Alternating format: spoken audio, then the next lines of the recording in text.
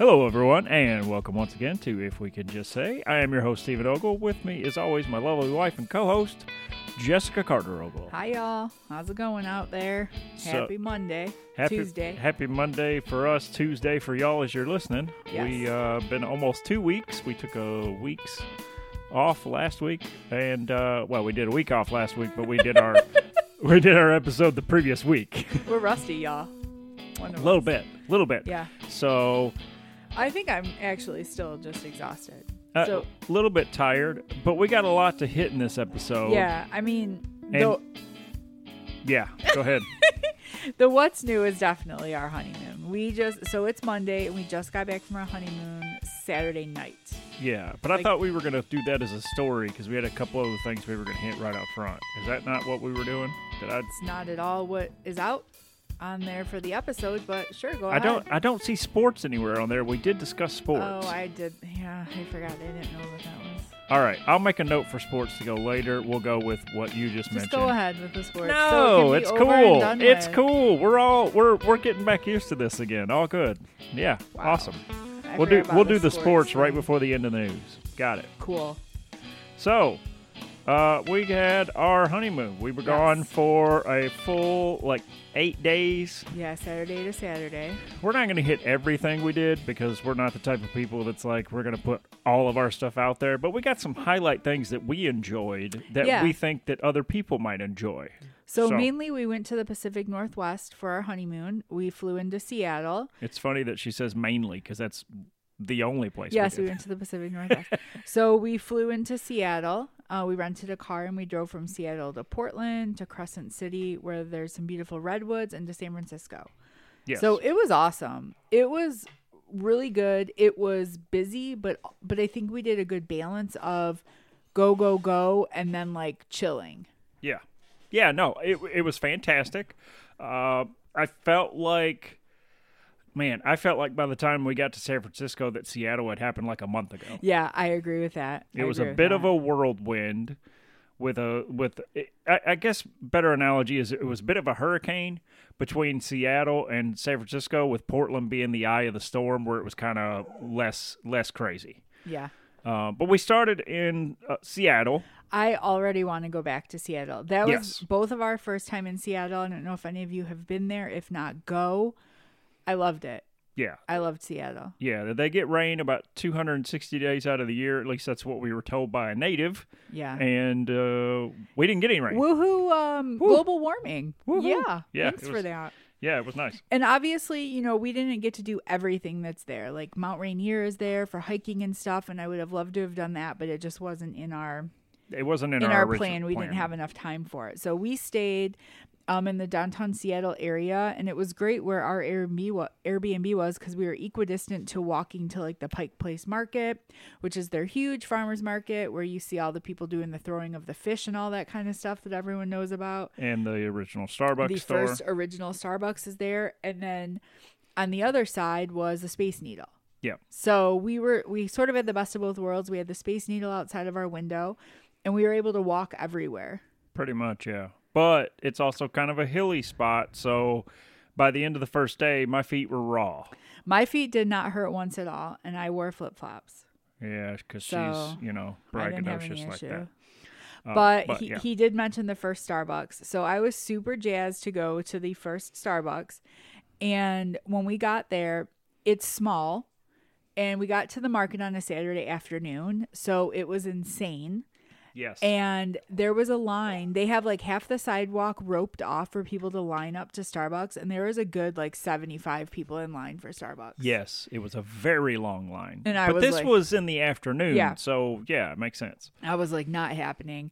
I took my picture in front of it and I'm I am not going. Now, what we didn't know at the time was that their store only holds about 25 people in there. It's very small. And they used to just let it be a free-for-all, but they figured out very quickly that they're not going to pass fire code and all that kind of stuff. So they started making the ropes. Too. Yeah, they started making the ropes. But the thing is that you're in there, they don't kick you out. No. They let you take your time. They let you go through stuff. They've got this whole laminated menu thing. You can look at everything that's on the on their sidewall for all their cups and glasses and all their memorabilia. Yeah. But it's in a laminate. You have a laminate in front of you that you can just go to the counter and say, I want this, this, and this, and you put the stuff back on the counter. Order your drink at the same time as you order that. And you get new stuff, which is cool.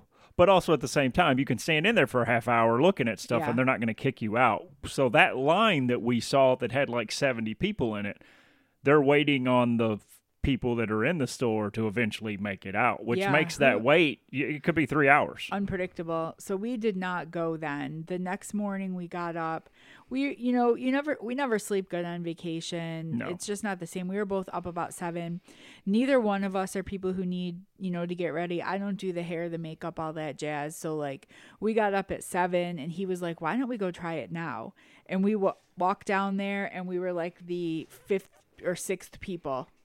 Like we were literally at the front of the ropes. Yeah. We waited maybe Yeah, there's probably like 8 people in the store and then they let us go in. Yeah, and we might have waited 2 minutes. And it was cool. I mean, the one thing about Starbucks too is they always have really good customer service. Everybody there was really cool. The system of how they do it is cool. I don't know what was going on that day, but when we checked out, I got a free water bottle, like a nice insulated, like regular water bottle worth like $25. He's like, oh, you're getting a free water bottle. And I was like, okay, cool.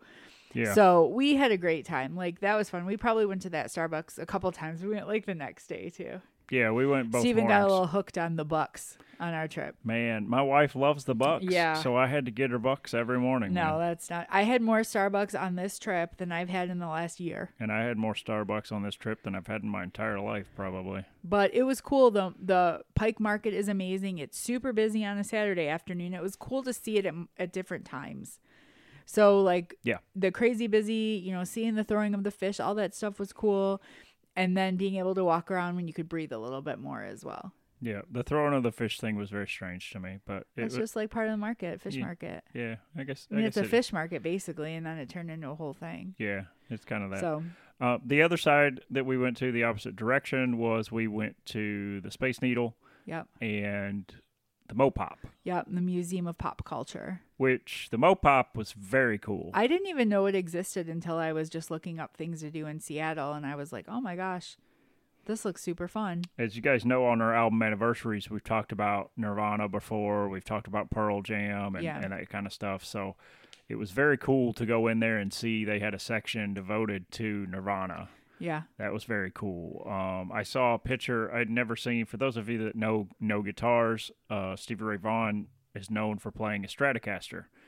And he there's a picture in there of him playing a Telecaster and his Telecaster. And I had never seen that before. They had a whole guitar display of different artists' guitars. Yeah, like I've never seen him play a Telecaster. I've never seen video of it or picture of it until we went to the Mopop, and then they had a picture and they had the guitar, which was cool, man. It's cool. If you're in the Seattle area and you get a chance to go, I definitely say go. It opens at 10. We got there like just before 10, so we are some of the first people in, which was cool because you have more time to see stuff, take pictures, all that kind of stuff. As we were leaving, I was like, "Ooh, it got really crowded." Yep. That was our whole trip, really. Every time we went anywhere, we were like, "Oh wow, we're the first people here," and then we look behind us, and there's like 30 people in line. Yeah, it was weird. That's exactly what happened with Starbucks. Within the 2 minutes we were waiting to get into it the first time. Yeah. Literally, when we went to walk into the store, I turned around and there was already 20 people in line. I was like, "Whoa!" Like crazy. Yeah. But yeah, that was Seattle was a cool experience for sure. And I recommend the Space Needle. The Space Needle was very cool. There's also a Cholula glass garden at the bottom of the Space Needle, which was a really cool exhibit. We got like the tickets for both of them. You save a few bucks, but Space Needle was cool too. We got like a cute candid picture. There was like a photographer girl just like up there with her boyfriend, and she saw us taking a selfie, and she's like, "Oh, I'll take a couple for you." And she's like, "Do a candid one." And I was like, "Oh, we got a really cute picture." Yeah, and the thing is that like those two and the Mopop are all right there. Yeah. They're it's literally all right in the same area. You can see them from each other. You could throw a baseball and hit each building. So that was the cool thing. And then We really felt like we were in Seattle when we walked by like an anti-fossil fuel rally and all that kind of stuff. But but it was a cool city. I want to go back. I would love to go back there for like a week and do like hiking and check out more stuff. So very cool city. We enjoyed it a lot.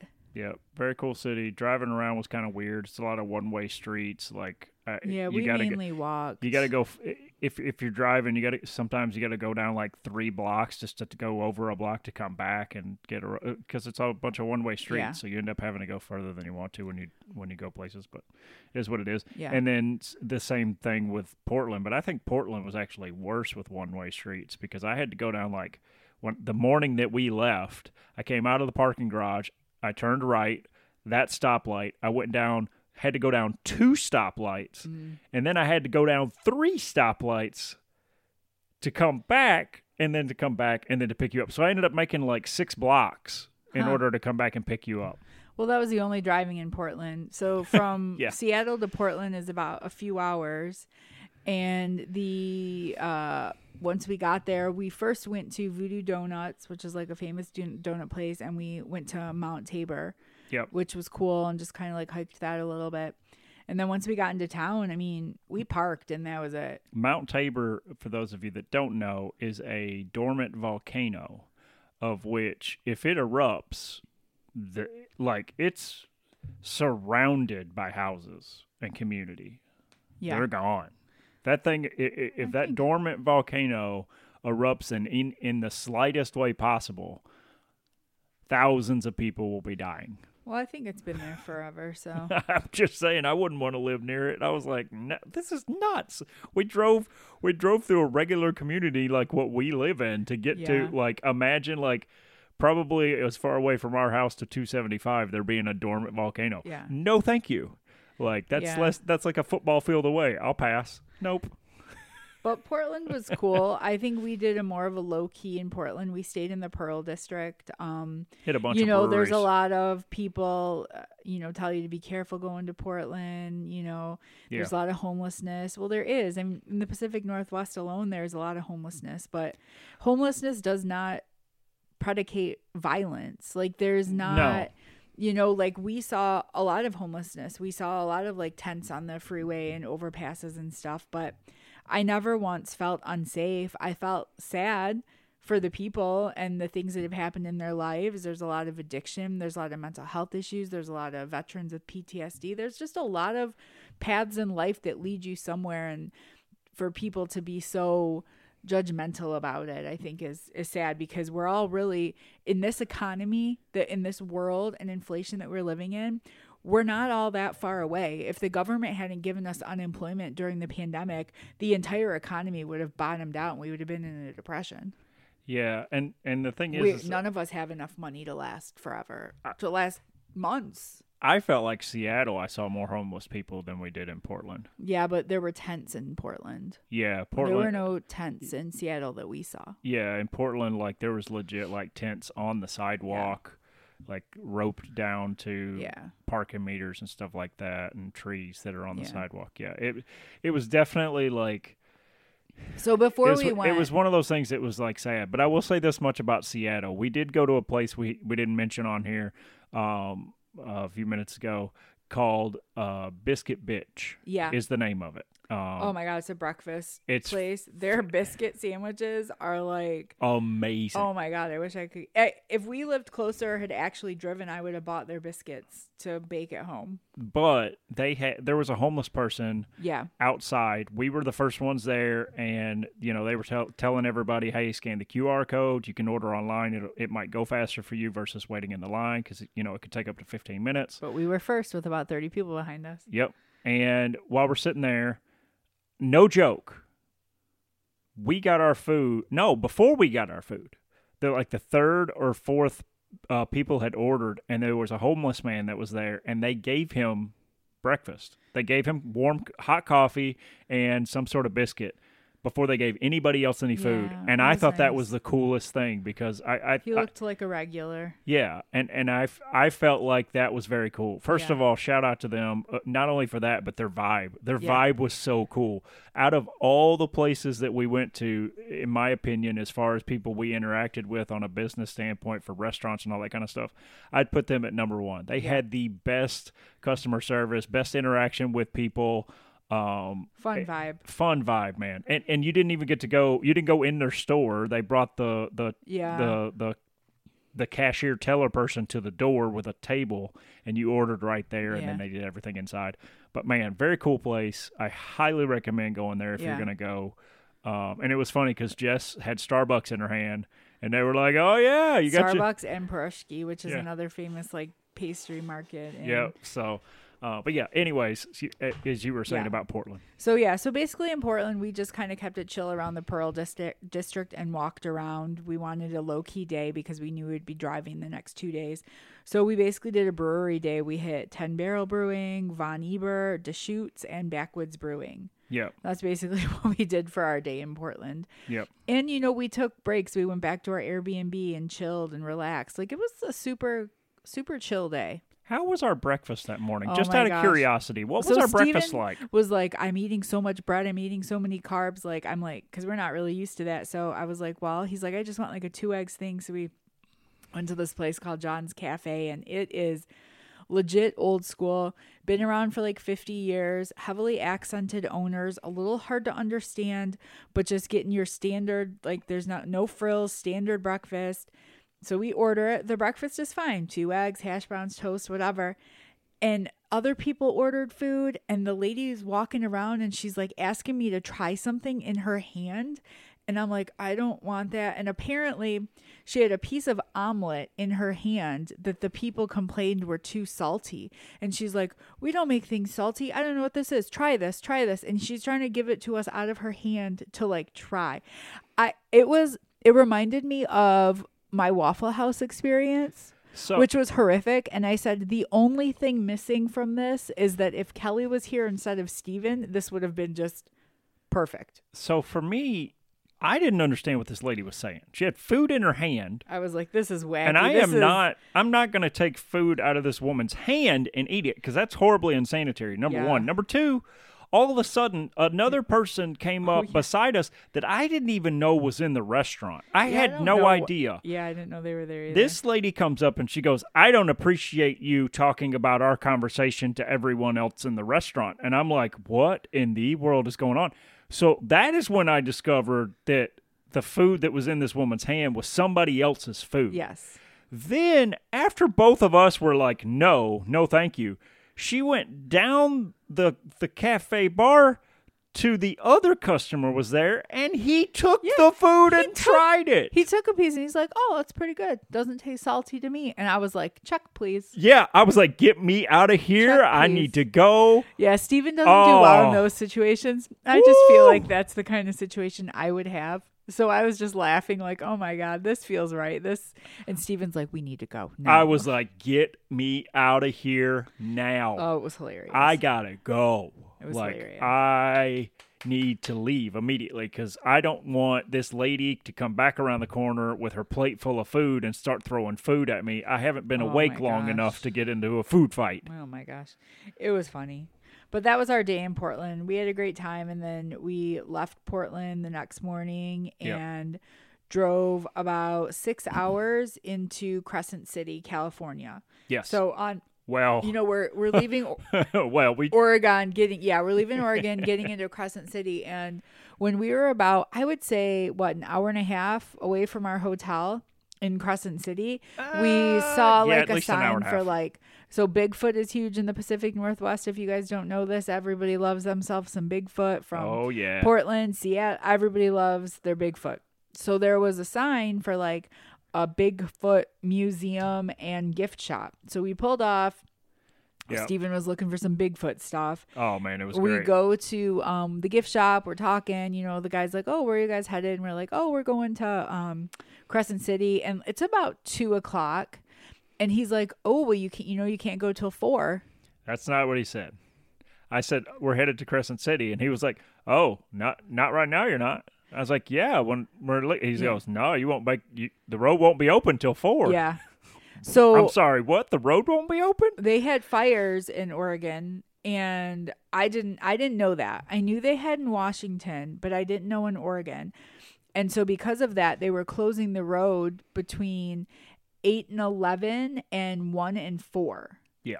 The whole road was completely closed, and it's one road. Like you're in the mountains, there's no alternate routes. Crescent City had one road in. Yeah. And one road out. Yeah, that's it. One to the north, one to the south. Nothing else. Yeah. So I can't explain enough that you have to plan. Yeah. And we didn't think about that at all or look at that. And that is a legit thing. That city exists because of 2 roads. Well, I mean, we wouldn't know. Yeah, we wouldn't know. But so we were like, all right. So Stephen looked up an alternate route that was like a windy mountain road for 3.5 hours. Or we went to this little botanical trail, and then we could have just sat in traffic waiting for an hour. And so I was like, I'd rather not use the gas and just wait an hour and then drive an hour and a half instead of getting car sick for 3.5 hours. So there was a line of cars. We sat there, rolled down our windows, shut off the car, and sat there for an hour. And at 4:00, the road opened and we went on through. Yep, they brought a pace car in and we followed the pace car. And you could see orange smoke clouds as you were going through, and it hit me. My allergies struggled with the Canada fires this summer. Yeah. Nothing like what I experienced actually driving through the fire in Oregon, though. My throat is just now starting to feel better. Yeah. My allergies killed me. My throat was hurting so bad. And that was Wednesday? And here we are on Monday. So, yeah, you've had a good solid 5 days of just nothing but. Yep. Yeah. So, and they had a whole tent, headquarters thing set up for all the firefighters, and people had signs outside their houses thank you firefighters and all this kind of stuff. So, because there was still a couple fires burning, but we made it to the Redwoods, and let me tell you, they are freaking majestic. If you haven't seen the Redwoods, those trunks on those trees, oh my God. And we were hiking in the redwood forest, and it's so peaceful and quiet. We only saw 2 other people. Yes. Yeah, it's very cool. Oh my gosh, it's just gorgeous. I was in awe. When we were driving, Jess was like, oh man, in Oregon still. Yeah. She was like, oh man, these trees are tall. And they do have redwoods in Oregon, but they weren't anything like these. Well, I was like, Jess, these are not. These trees they got trees like this over in Kentucky, this height. These are not tall trees yet. You'll know. I was like, you'll know when you get to tall trees. You'll know. And then when we hit the redwoods, she was just like, oh my God. Now the thing that I found interesting is that we drove in on a very curvy road into town during the daylight. And I saw that they had reflectors that were in front of some of the trees because literally they made the road around the tree, and if you're too close to the white line, you're going to lose a mirror. Yeah. Juts out. And I thought to myself, driving at nighttime would be a nightmare. I know. If you're not used to that road. Because, we're talking redwood trees that are wider than your car, sitting right next to the road, and the asphalt goes right around it. More than 4 or 5 of them. On our drive to San Francisco, we stopped at the redwood you can drive through, and we drove through. So they're bigger than. Yeah. But it was Crescent City is very small. We weren't there long. We did find a cool bar to eat called Enoteca, which that was great. That was really good. The food was really good. They had tons of beers on draft. Yeah, everybody was really cool there and friendly. And if I wasn't exhausted and knowing I had another 7-hour car ride, I probably would have wanted to hang out there more. Yeah. But we didn't. We went back, we slept, and then we headed to San Francisco, and that took us all about day. 10 hours, I would say. Because we took the PCH. And the PCH, we took the one. The PCH north of San Francisco is very windy. I did not know it was that windy. I didn't look it up that much to see it was that windy because I've driven on the PCH in the area that's just north of Monterey about an hour north of Monterey to Monterey. And those are cities. Like I drove on it in San Diego. Like those are cities. Well, no, the stuff I drove on wasn't city. It was still right there on the coast, but it just wasn't super curvy because that part of California is not super curvy. Well, that spot getting right in. Where we were at north of San Francisco is, man, it is very curvy. I mean, we're talking like you curve to go left down a hill, and then when you get down that hill, you're immediately turning to go right to go straight back up. Sometimes you don't even know what direction you're going. I made a turn, and I felt like I went in a complete 360 circle and had no idea. Like the turns are so crazy and tight that the angle you're going at, your like vision is blocked by your rear view mirror, or it's blocked by the side like part of your car, and I'm like, I can't see. I'm just going. Yep. And it was you're crazy. Just following I did the lines. Pretty good until the last couple hours. Yeah. And then it was like nausea, car sick for this gal. Yeah, because the roads were just way too windy for you. But no regrets. I would have done it again. I would do it again. Some of the most beautiful sights of ocean and mountain you'll ever see in your life. I was looking at some of my pictures, and I'm like, doesn't even justice, not even done at all. Yeah, I didn't Gorgeous pictures, but this is not doing it justice. I didn't even take photos because I drove most of the time and Jess was taking photos, but it was just one of those things of like, photos are never going to do this justice. But it's some of the most beautiful stuff you'll ever see. And literally, like, we're talking like some of the towns on the PCH are backwoods USA, man. Like, oh, yeah. There's no gas station. They got maybe like a corner store. Some of them are just like real small towns. We did stop at a brewery. What was that brewery called in Fort Bragg? I believe that was Northern something. Northern Coast. Yeah. Northern Coast Brewing. And they had a pretty good I forgot we stopped there. I forgot what I drank. We just got like a lager. Yeah, but they had a pretty good beer. Yeah, we stopped there. We found it along the way. We stopped at a couple places. We put our feet in the freezing cold ocean. Yeah. We had a great time on that. And then we hit our last day in San Francisco, and I think we stayed at like this place called this Pacific Motor Lodge. It was in Chinatown. It was super it was fine for what it was, for the cost and Wasn't the fact that Curly's or something? No, that was in Crescent. That was Curly Redwood Lodge in Crescent City. Okay. It had parking, which is a big thing in San Francisco, though it has a very small lot, and they don't explain you that the overflow is like this valet lock-in parking at the bottom that's kind of hard to communicate with the valets, like language and understanding. This place, I for price and parking alone, understanding what you're getting, I'd say go for it. I don't know that we would stay there again. I would most certainly not stay there. Yeah. So they ran out of towels.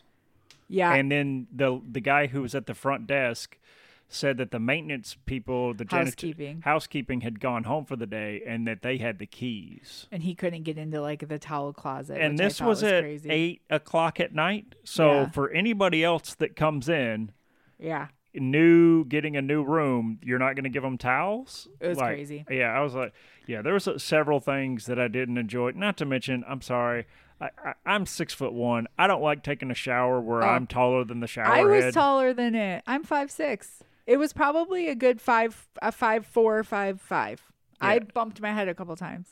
Yeah, I don't enjoy But it was a doozy, and it was also our last stop, and we were exhausted, and I didn't know it was like a valet thing, so we're scrambling because we hadn't been packing all of our souvenirs, and so we're scrambling to carry everything in. My bag's breaking. I'm nauseous. I'm like, I just need to get in.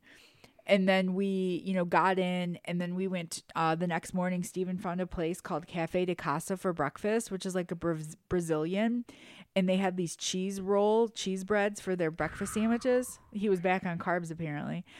And they were amazing. So if you guys go to San Francisco, go to Cafe de Casa. Get the pineapple mint juice. The two best breakfast places we had were Biscuit Bitch and Cafe de Casa. Both places, if I was legitimately driving and had a cooler that I could have like frozen their bread, I would have taken them. My God. I love it. Service was great in both places. Very, very different environments that they're in, but absolute stellar service. Yeah. Stellar service, stellar environment. Both the Cafe de Casa, we could actually go in. They had a handful of tables you could sit at. And once again, we got there and then turned around, and there were Probably 15 people behind us. The line was out the door. So very cool. And then we ended up at Fisherman's Wharf because Steve had never been there before. And then I think we both started crashing. And it's like 8 o'clock in the morning. And this is the last day of our trip. And we had talked about going to Alcatraz. He said he wanted to do that. And then I said, do you want me to get the tickets? And he's like, I don't think I have it in me. And I'm like, all right, let's just chill for a minute on this bench and we'll sit and we'll kind of relax. And we got coffee and I was like, Steven, I'm getting the tickets because when are we going to be back here? This is our last day. I understand. This is my third time in San Francisco. You wanted to go to Alcatraz. I've never really given it much thought. We're going. But I'm like, this is our last day. We have to rally. And let me tell you, I felt awful. I was sucking down Ludens because of my throat. But we did find a really great place for me to get like a crab chowder in like a bread bowl. I'm like, I need soup. And that's how I knew I wasn't feeling good. I'm like, I need soup. And that was the Blue Mermaid. And Steven had to get merch there, of course. Oh my gosh, they had a great trucker hat, and I love their logo. Their logo's pretty cool. It's the Blue Mermaid, and then they got a mermaid on the D, sitting on the D. It's pretty cool. But yeah, they had some good food. But we had a good time in San Francisco. I think once we kind of rallied, I think we had fun. We walked around, we found a couple of places to chill, and we just committed to the fact that we were going to be out all day. And we went to Alcatraz, which was cool.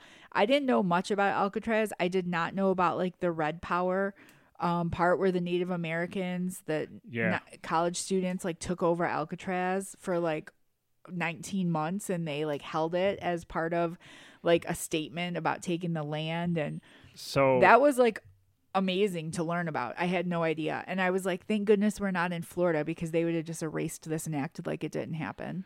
So in Alcatraz shut down in 1963. In 1969, some Native Americans went over to Alcatraz and took it. Yeah.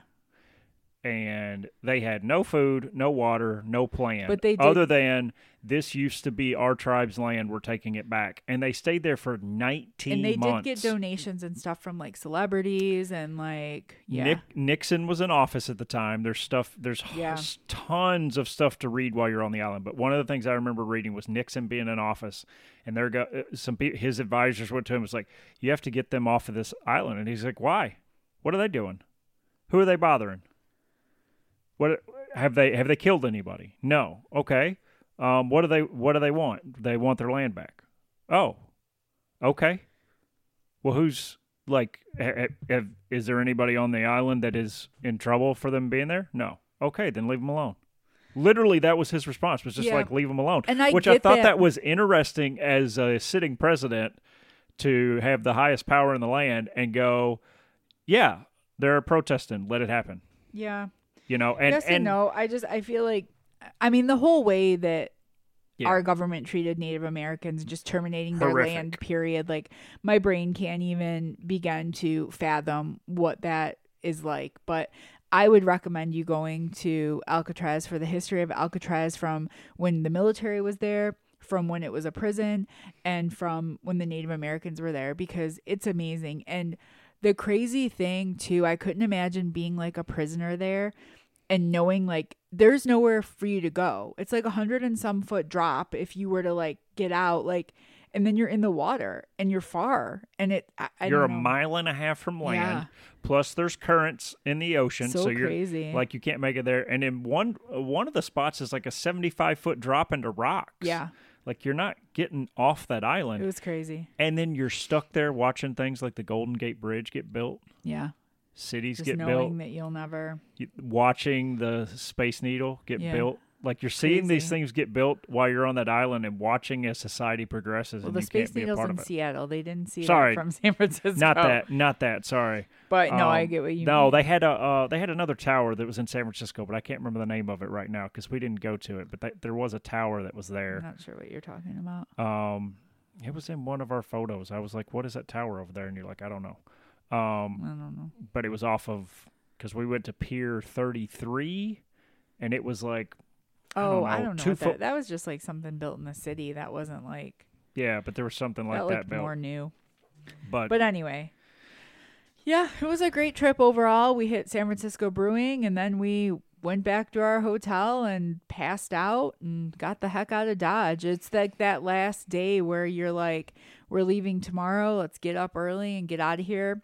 We don't know the area. Got to gas up the rental, turn it in, check in, all that stuff. So we were in the airport a few hours, but you know, at the end of a trip, no matter what, you're ready. Yeah. You're ready to go. Yeah, that last morning, you're like, get me out of here. I missed Sophia so bad. Like, props to my mom. Shout out to my mom for watching her. Like, I'm so grateful to know that she was in. There's nobody that would take care of her as good as us except for my mom. Yeah. No, your mom's the best. That was amazing. Yep, she did it. She but was really great. We finally, after 3 years, got that honeymoon. Woohoo! Woo! Yep. So big time. Lots of stuff, and I don't know, who knows, we might mention other stuff later, but that's kind of some highlights of what we did there. Our recommendations for things to do and see. Yeah, so while we were there, I mentioned the previous week that, we wouldn't have football scores and stuff like that because we did the podcast before the games happened. So while we were there, Michigan won, LSU won. All your teams. And Tennessee won, and then Michigan State got just slaughtered. Which is unfortunate. And then somebody else gets slaughtered? That was in the NFL. Oh. The Lions won. Yeah. They won pretty soundly. The biggest thing that I have to talk about though for sports is just I could not believe this until I actually looked at it. The Miami Dolphins at home hosting the Denver Broncos. The Miami Dolphins won 70-20. Even I know that's a super high football score. That is the most points scored by a team in a football game since 1966. Wow. 70 points. There is a photo online of the Miami Dolphin head coach in the stands during the fourth quarter, during play, asking fans what play their offense should run next. I have never in my life seen that in any football, no matter what it is as far as college, NFL, Pop Warner, whatever. I've never seen it. That's funny. Never seen that before in any sport. I've never seen anybody that's in charge of a team go out to the fans and be like, hey, we're killing this team by 50 points. What play should we pick next? Yeah. Hilarious. Absolutely hilarious. 70-20. That's crazy. Blew my mind. Absolutely blew my mind. Cool. So that's all the sports I got for this week. Well, what's in the news? In the news. Oh, boy. So there is a tentative agreement after 146 days for the writer's strike to be over. I mean, by the time this airs tomorrow, there could be something could be. It could be. Probably not. It could.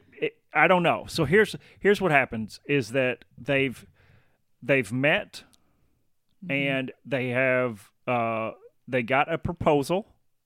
The writers. Yeah. The WGA, they got a proposal from, I can never remember the name of the... AMPTA. Yeah. They got a proposal from them. They read over it and they liked it. Now they're letting their lawyers look at it to handle the language of the contract. And see about getting it ratified. So what they've told all of the writers is, hey, we've got to let the lawyers go over the language. So we are not striking. But since the actors are still striking... We are still striking. Well, they're not physically out there on the street for writers. Let me finish, because I read a full article. So did I. The thing is that they want them to still go support their actors.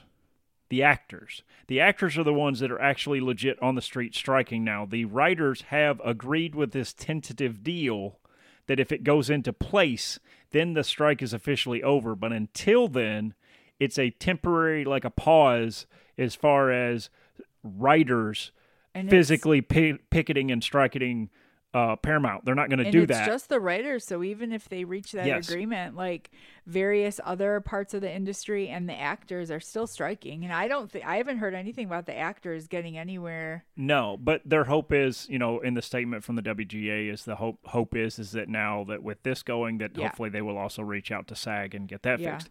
But the thing is that WGA is telling all of their people to not focus so much now on the writers portion of the strike, but focus on supporting our friends, the actors. Yeah. And that's what it is. But also saying that if this deal falls through, be prepared to bring your signs back out because Yeah. we will continue striking.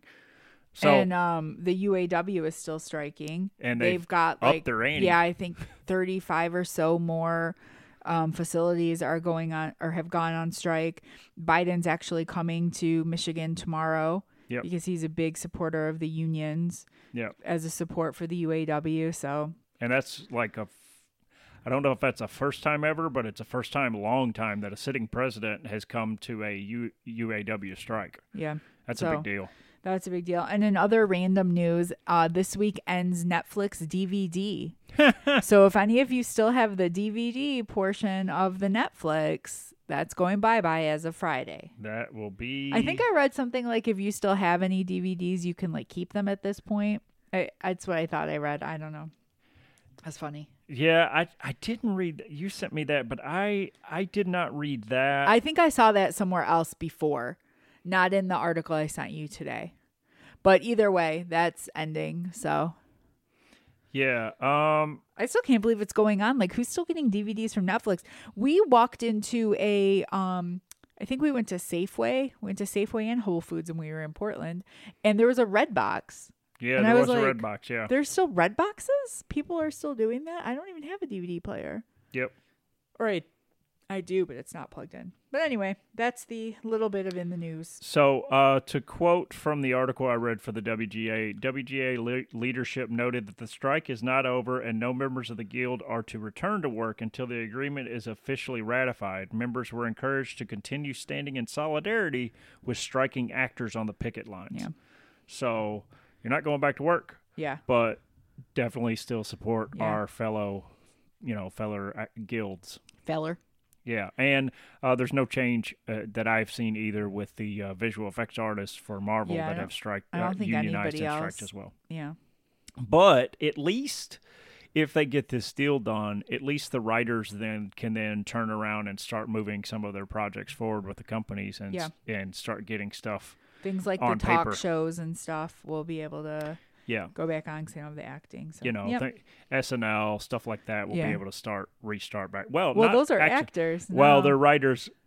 They'll be able to write their skits, but they won't be able to perform their skits. Yeah, it's a weird thing. Yeah. So there's that. But then at the same time, in their case, I guess they probably won't even write because they're striking for acting. So that's a weird catch-22 for them. But... Anyway. But yeah, so after 140 some odd days now, it's looking good finally for once. Cool. So we have some albums and a little bit of music stuff as well. So our album anniversaries this week. Oh boy, we got some good ones. Starting off with an artist that I like a lot. We've mentioned on here several times. Junior Brown released live at the Continental Club. Times, yes. I'm sorry, what? We've mentioned several times, yes. Yes. Live at the Continental Club, the Austin Experience, is 18 years now. And I have to say, it's one of my favorite live albums I've ever listened to. Most times I listen to a live album and I'm like, all right, that's cool, whatever, next. But like, I go back to this album a lot. Does he still put music out? Or yeah. Oh, okay. Yeah, he put out an album like 2 years ago. Oh, okay, I was just curious. Yeah, he did a lot during the pandemic. Every like Tuesday and Thursday he was doing a live show during the pandemic. Gotcha. Him and his wife are just doing they've been doing music for so long that they can do so many songs. Not just their songs, but old traditional covers and stuff like that. So they did an hour and a half show like twice a week. Cool. So that's pretty cool. Curious. A couple of firsts. So Panic at the Disco, they released A Fever You Can't Sweat Out. Stone Temple Pilots released Core. Nice. Mumford & Sons released Sigh No More. Sigh No More is my favorite Mumford's album. All first albums by those artists. Nice. Thought that was cool. And then a new artist released his first album last year, Ben Burgess. You love yourself some Ben Burgess. He's like, he has like an old school like Waylon Jennings vibe. Absolutely. Tears the Size of Texas. Great album. Great songwriter. I like his style a lot. He's a very good songwriter. So good stuff. Good old school country sound for these the year we're in, it's still very old school country. You listen to The Verb? The Verb. I listened Union to a little. Hymns. I listened to a little bit of it. Yeah. We were gone, and like I popped on Stone Temple Pilots and The Verb a little bit today. Yeah. But I was catching up with work. So the Stone Temple Pilots album Core has Plush on it. The Verb album Urban Hymns has Bittersweet Symphony. Yeah. Which that's been on tons of stuff. There's a bunch of known songs from that STP album though. Like, yeah, it hits off with songs that you know. So yeah, it's good. Jay-Z released Volume 2, The Hard Knock Life, which was fantastic. Everybody knows that. 1998. The Verb was 97. 98. Stone Temple Pilots was 92.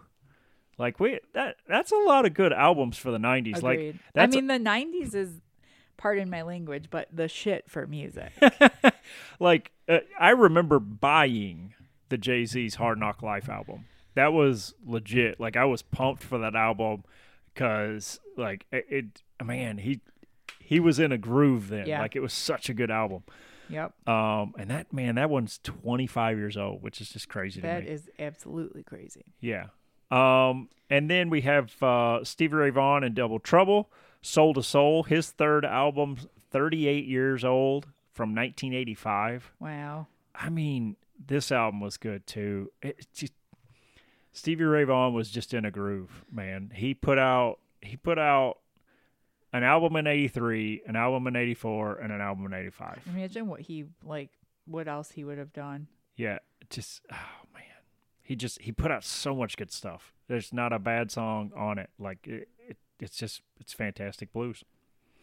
Last one on my list is an album called Time Out of Mind by one Bob Dylan. I love this album. This is one of the first albums you ever told me about or told me to listen to when we first started dating. Yes, I had actually just gotten into it. Okay. It is his 30th album. 30th album. Churned them out, man. 30th album, and it is absolutely, like, in my opinion, it is the best Bob Dylan album that there is. Yeah. Front to back. It's a mood. He got into a certain groove with this album that he just started churning it out. Yeah.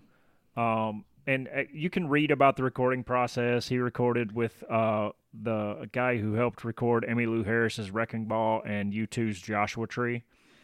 So a very good... Well, this album is largely in the movie Life itself.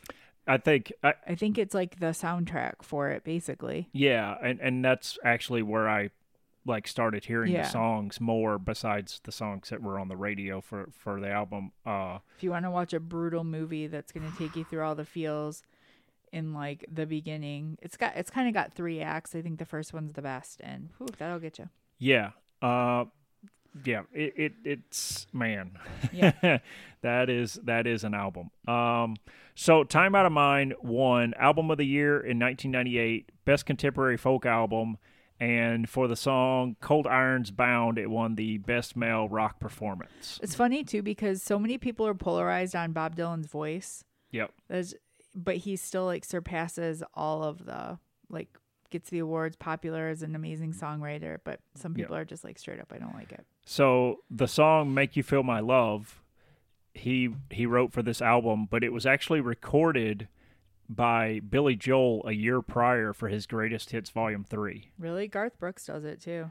Over 30 artists have covered that song. Because Garth Brooks does it in that movie Hope Floats. Yes, that's the other big one of people that have done it. Yeah. But it was originally written by Bob Dylan, but originally recorded and released first by Billy Joel. Huh, interesting. Which I found that to be interesting because I heard his version as a kid. I don't feel like I've ever heard it. I'll have to listen to it. It's on the Greatest Hits Volume 3 of his stuff, and it was a new song that he put, to try to sell copies for Greatest Hits if it's not. That's what artists do. They add a new song to try to sell the Greatest Hits to get you to buy the Greatest Hits. Those tricksters. But man, it's such a good album.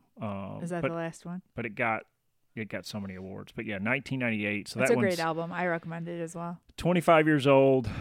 1997. It won awards in the 98 Grammys. So it came out in 97, Gotcha. September of 97, September 30th. But yeah, his 30th album. That blew my mind when I read that last night. I was like, holy crap, man. Yeah. He put out 30 albums by 1997, and he didn't stop. Like, Yep. he's still making music. Yep. And last year they released like a bootleg, like deluxe version, like that's got even more songs on it from this. Wow. It's crazy how all the extra stuff now, because like they released like a 3 or 4 album version of it. Oh yeah, for sure. With several demos because they Live stuff, demos, the regular album. No. But I'm just saying in general when they re-release stuff. No live. Like all studio recordings of different versions of the songs and songs that didn't make the cut, because they had like 4 or 5 songs that didn't make the cut for the album. Wow. Like it's insane. He pulled it all out of the archive, but it's pretty cool. Like it's pretty cool that they were able to do that, which I need to listen to those because this is, as I said, it's my favorite album of his. Yeah, it's an amazing album. I love it. I got it for you on vinyl, I think, for Christmas last year, maybe, or something. Yep. So yeah. cool. Is that all of them? That's all of them. All right. Yep, that's the music. Well, what's going on in metal news? Oh, boy. We had Furnace Fest this past week in Alabama, which for those of you that don't know what Furnace Fest is, the original Furnace Fest was from 2000 to 2003, put on it by a group in Alabama to bring in punk, metal, and hardcore bands to come in and play. Like a weekend music festival. Yeah. And after 2003, they stopped doing it or whatever. And a lot of bands that I listened to were on it. A lot of bands that were on record labels like Face Down, Tooth and Nail, Roadrunner Records, like Solid State Records, which is a sister company of Tooth and Nail. Did I mention Face Down Records? Yes. Yeah. So yeah, a lot of labels like that are smaller labels that had, metal.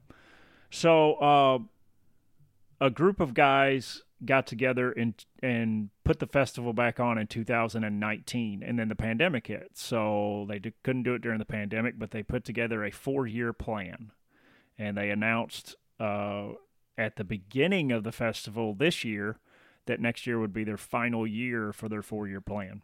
I know you'd love to go. I'd love to go. At this point, they're selling tickets without even... It's funny. They're selling tickets without even having any bands mentioned. And they're selling them like crazy. They're telling you it's the last one, so yeah. Yeah, and I don't buy that. I think that there'll be another one after this. Or, I mean, maybe there won't be. Yeah. And they've said that too. Like, they don't know if there will be, but this is their plan right now for their 4-year plan. They don't have a plan after it. But there's a lot of bands that got back together. One of those bands was a band called 90 Pound Wuss. And this is not a band that I listen to, but they're punk rock. And they're anti-establishment, anti-fascist. They're pretty vocal in their lyrics about being against bigotry and things of that nature. And one of the guys, the lead singer, wore at the festival a T-shirt that said, had the word, I'll just say F, was the F word, and DeSantis. I mean, I'm not against the sentiment, but I wouldn't wear the shirt, but that's just me. I'm a classy broad. It sparked a huge controversy, which is crazy to me because there's bands that like drop the F-bomb 4 or 5 times in between songs and nobody says anything about that. But a lead singer wears a T-shirt that's got the F word on it, and now we got a problem. Now, there's kids that are there. I went with Ricky last night to see Fit for a King, and the first 2 bands said more F words in the time they were on stage than I probably said in the last month. Yeah. Nobody says a word about that. Yeah. I mean, it's not just that. I bet if he would have had a shirt that just said F on it, they wouldn't have been as mad. Nope.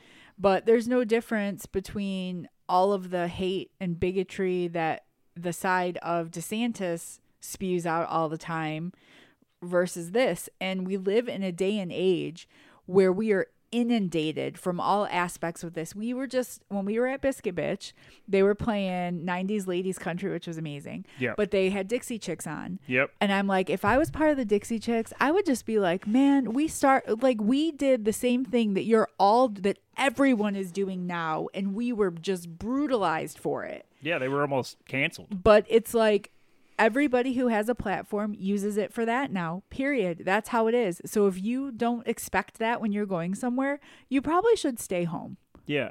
And the thing is for me, I'm in a couple of groups on Facebook, but one of the comments I saw that I absolutely agreed with was that wearing that T-shirt is no different than the folks that are the Let's Go Brandon folks. Exactly. It's the same sentiment.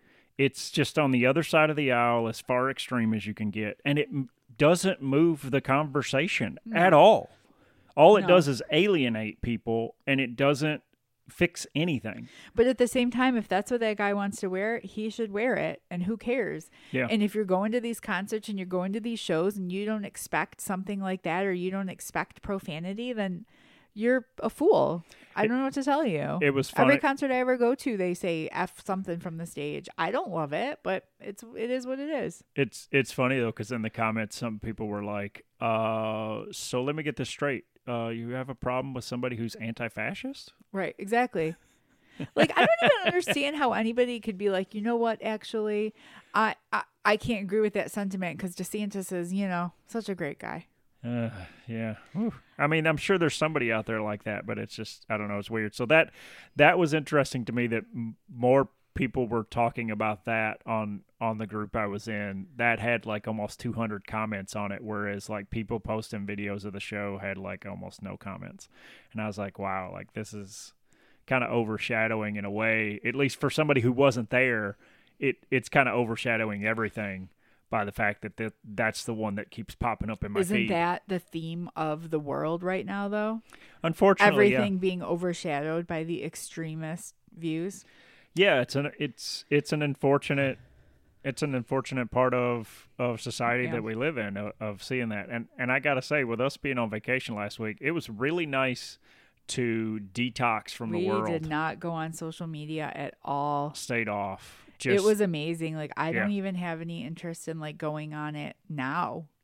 Like, I didn't miss it. I pick up my phone to look at it and I put it back down because I don't want to see it. I'm getting my newsletter for the news now, and I'll post stuff and share stuff for if we can just say, of course, but we keep it positive. Like, I don't. Yeah. But let's get to our entertainment section because we've had shows we've been wanting to talk about for a long time. Your one show aired 1,000,000 years ago. Yeah. So that was Secret Invasion, Marvel. Yes, the show about Nick Fury and the Skrulls. Yes. Wow, it was a while ago. Wow. So we're gonna spoil this because it's been out for months now. Right off the bat in the first episode, they shock everybody. Yeah. By, so there's I can't think of his name, so I'll just start with Maria Hill. They kill Maria Hill. Yeah. Legit. Yeah. Gone. So the Skrulls, as everyone knows, are shapeshifters, really. And so Gravik, their like bad leader guy, dresses up or takes over, disguises himself as Nick Fury. So Maria Hill thinks she's walking towards Nick Fury, but it's really Gravik and he shoots her. Yes. The show lost me. I'm not going to lie. I did not like that they did that. I feel like Maria Hill character barely got off the ground at what she could possibly have been in like the Marvel universe. And I just didn't think it was necessary. And I didn't think it was necessary right then. As somebody who's a comic book reader, Maria Hill is a big deal to do with S.H.I.E.L.D. She's in charge of S.H.I.E.L.D. at one point. Like, I feel like they missed the boat. Yeah, number for sure. one. And I love Colby Smulders. I think she's a great actress. Number two, like, when they killed her, she did not turn back into a Skrull. So if a Skrull is impersonating somebody, that's the whole Secret Invasion part of it. Yeah. What we find out is that during the snap between Thanos snapping away half of existence and Hulk bringing everybody back with that snap, that 5-year gap, 1,000,000 Skrulls were on Earth infiltrating Earth because Nick Fury got snapped away and left them behind. Yeah. and didn't help find them a home Is this for a 5 limited years. series?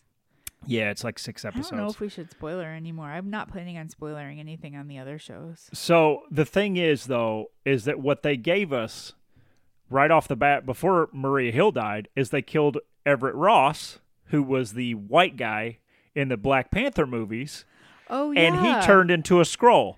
And it threw everybody for a loop because we were like, wait a minute, how long has he not been human? How long has he been gone? So what happens in the comic books is that the Skrulls can impersonate whoever they want to. If you've seen Captain Marvel, they can impersonate anybody they've seen or touched. And we found out that Everett Ross has been impersonated for quite some time, which is interesting. So that's just the first episode. I don't want to.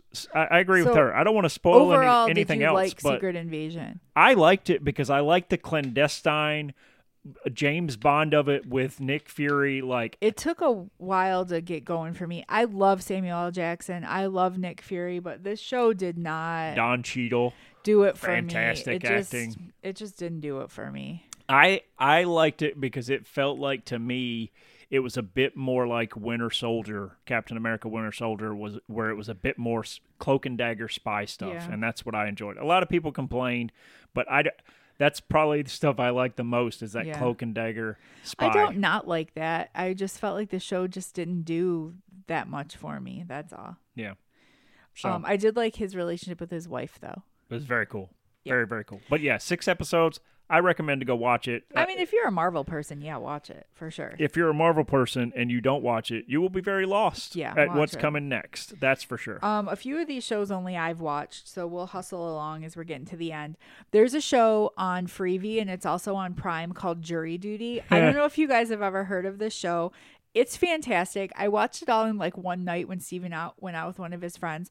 It's basically about people answered a Craigslist ad to be on a jury while it's being documented. So sort of like The Office, Parks and Rec style, documentary style, and people are on this jury.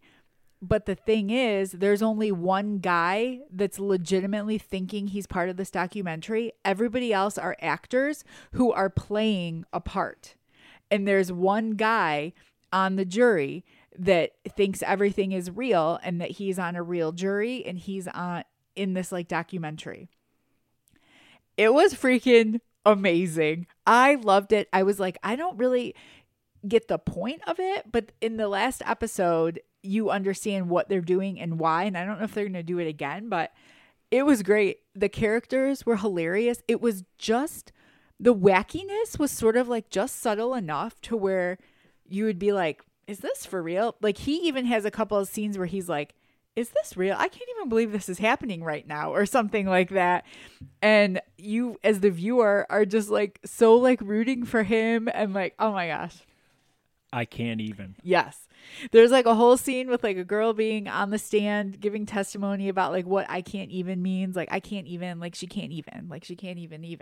And it's like hilarious. Like, this show is great. I highly recommend it. Highly recommend it. It was great. Yeah, you showed me that scene and I was like, that's hysterical. It was great, and it was different. You know, you talk about seeing something different. There was a couple of James Marsden is in it playing like a character of himself, and there was another guy on the jury that I recognized from other stuff. But other than that, they're like actors and actresses I didn't know. But oh my god, it was hilarious. It was awkward. It was funny.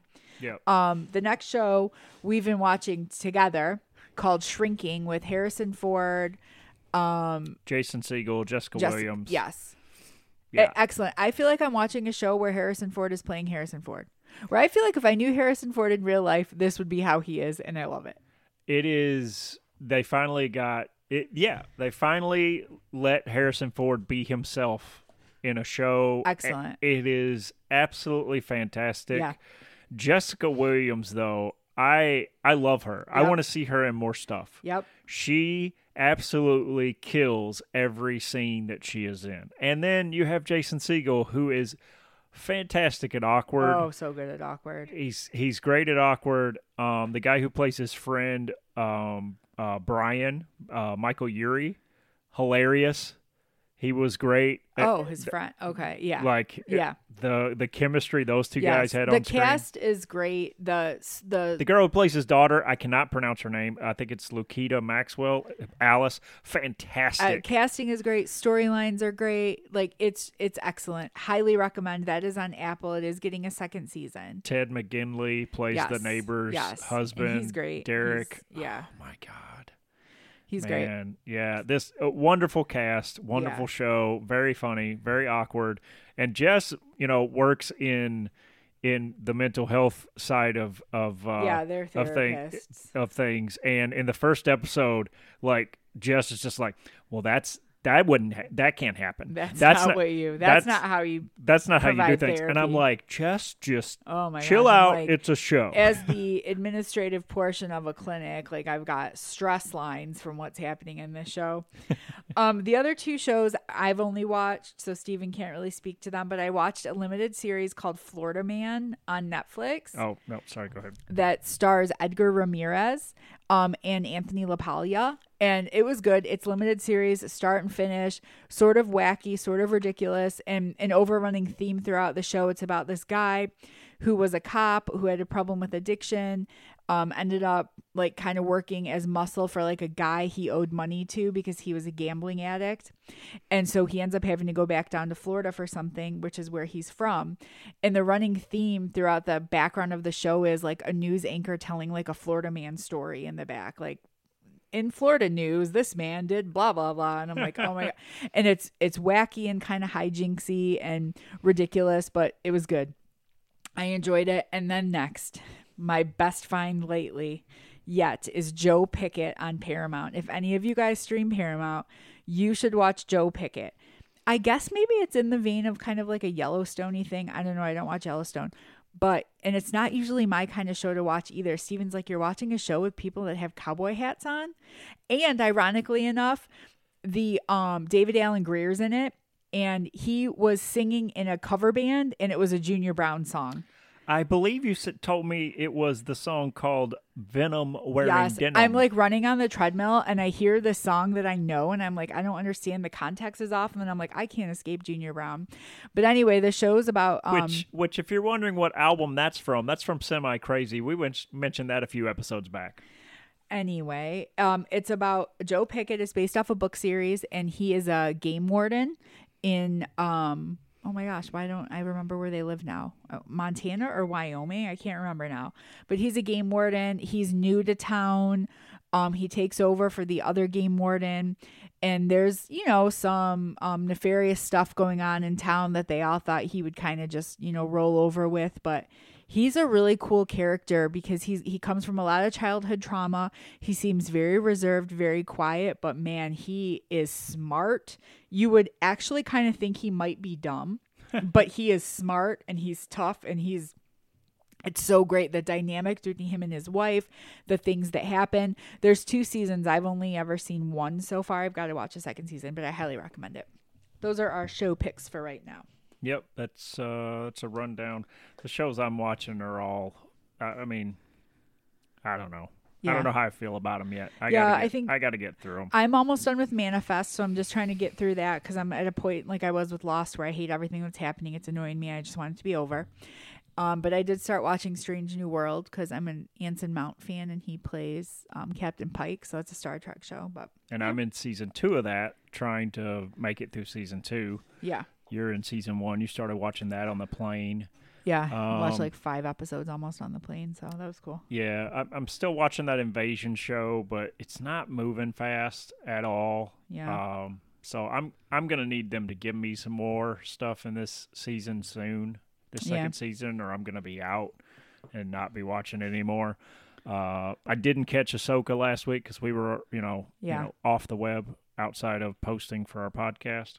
So I got some things to catch up on, but we need to find some more shorter shows to kind of watch and review on. So we'll be doing that. But I do not want to let this episode pass. This will be our last episode in September. Yes. And as a reminder to everyone, September is Suicide Prevention Month. Yes. Just text 988 if you are in crisis, or the National Suicide Prevention Lifeline 800-273-TALK TALK, as well as suicidepreventionlifeline.org. You are not alone. You are not. You can find us on Facebook, Instagram, Twitter, Tumblr, if we can just say at gmail.com. All of that jazz. Like, listen, subscribe, leave a review. Thank you all. Yeah, and we're back to our normally weekly schedule of recording. Woohoo! I believe that's all we can say this week. Bye, y'all.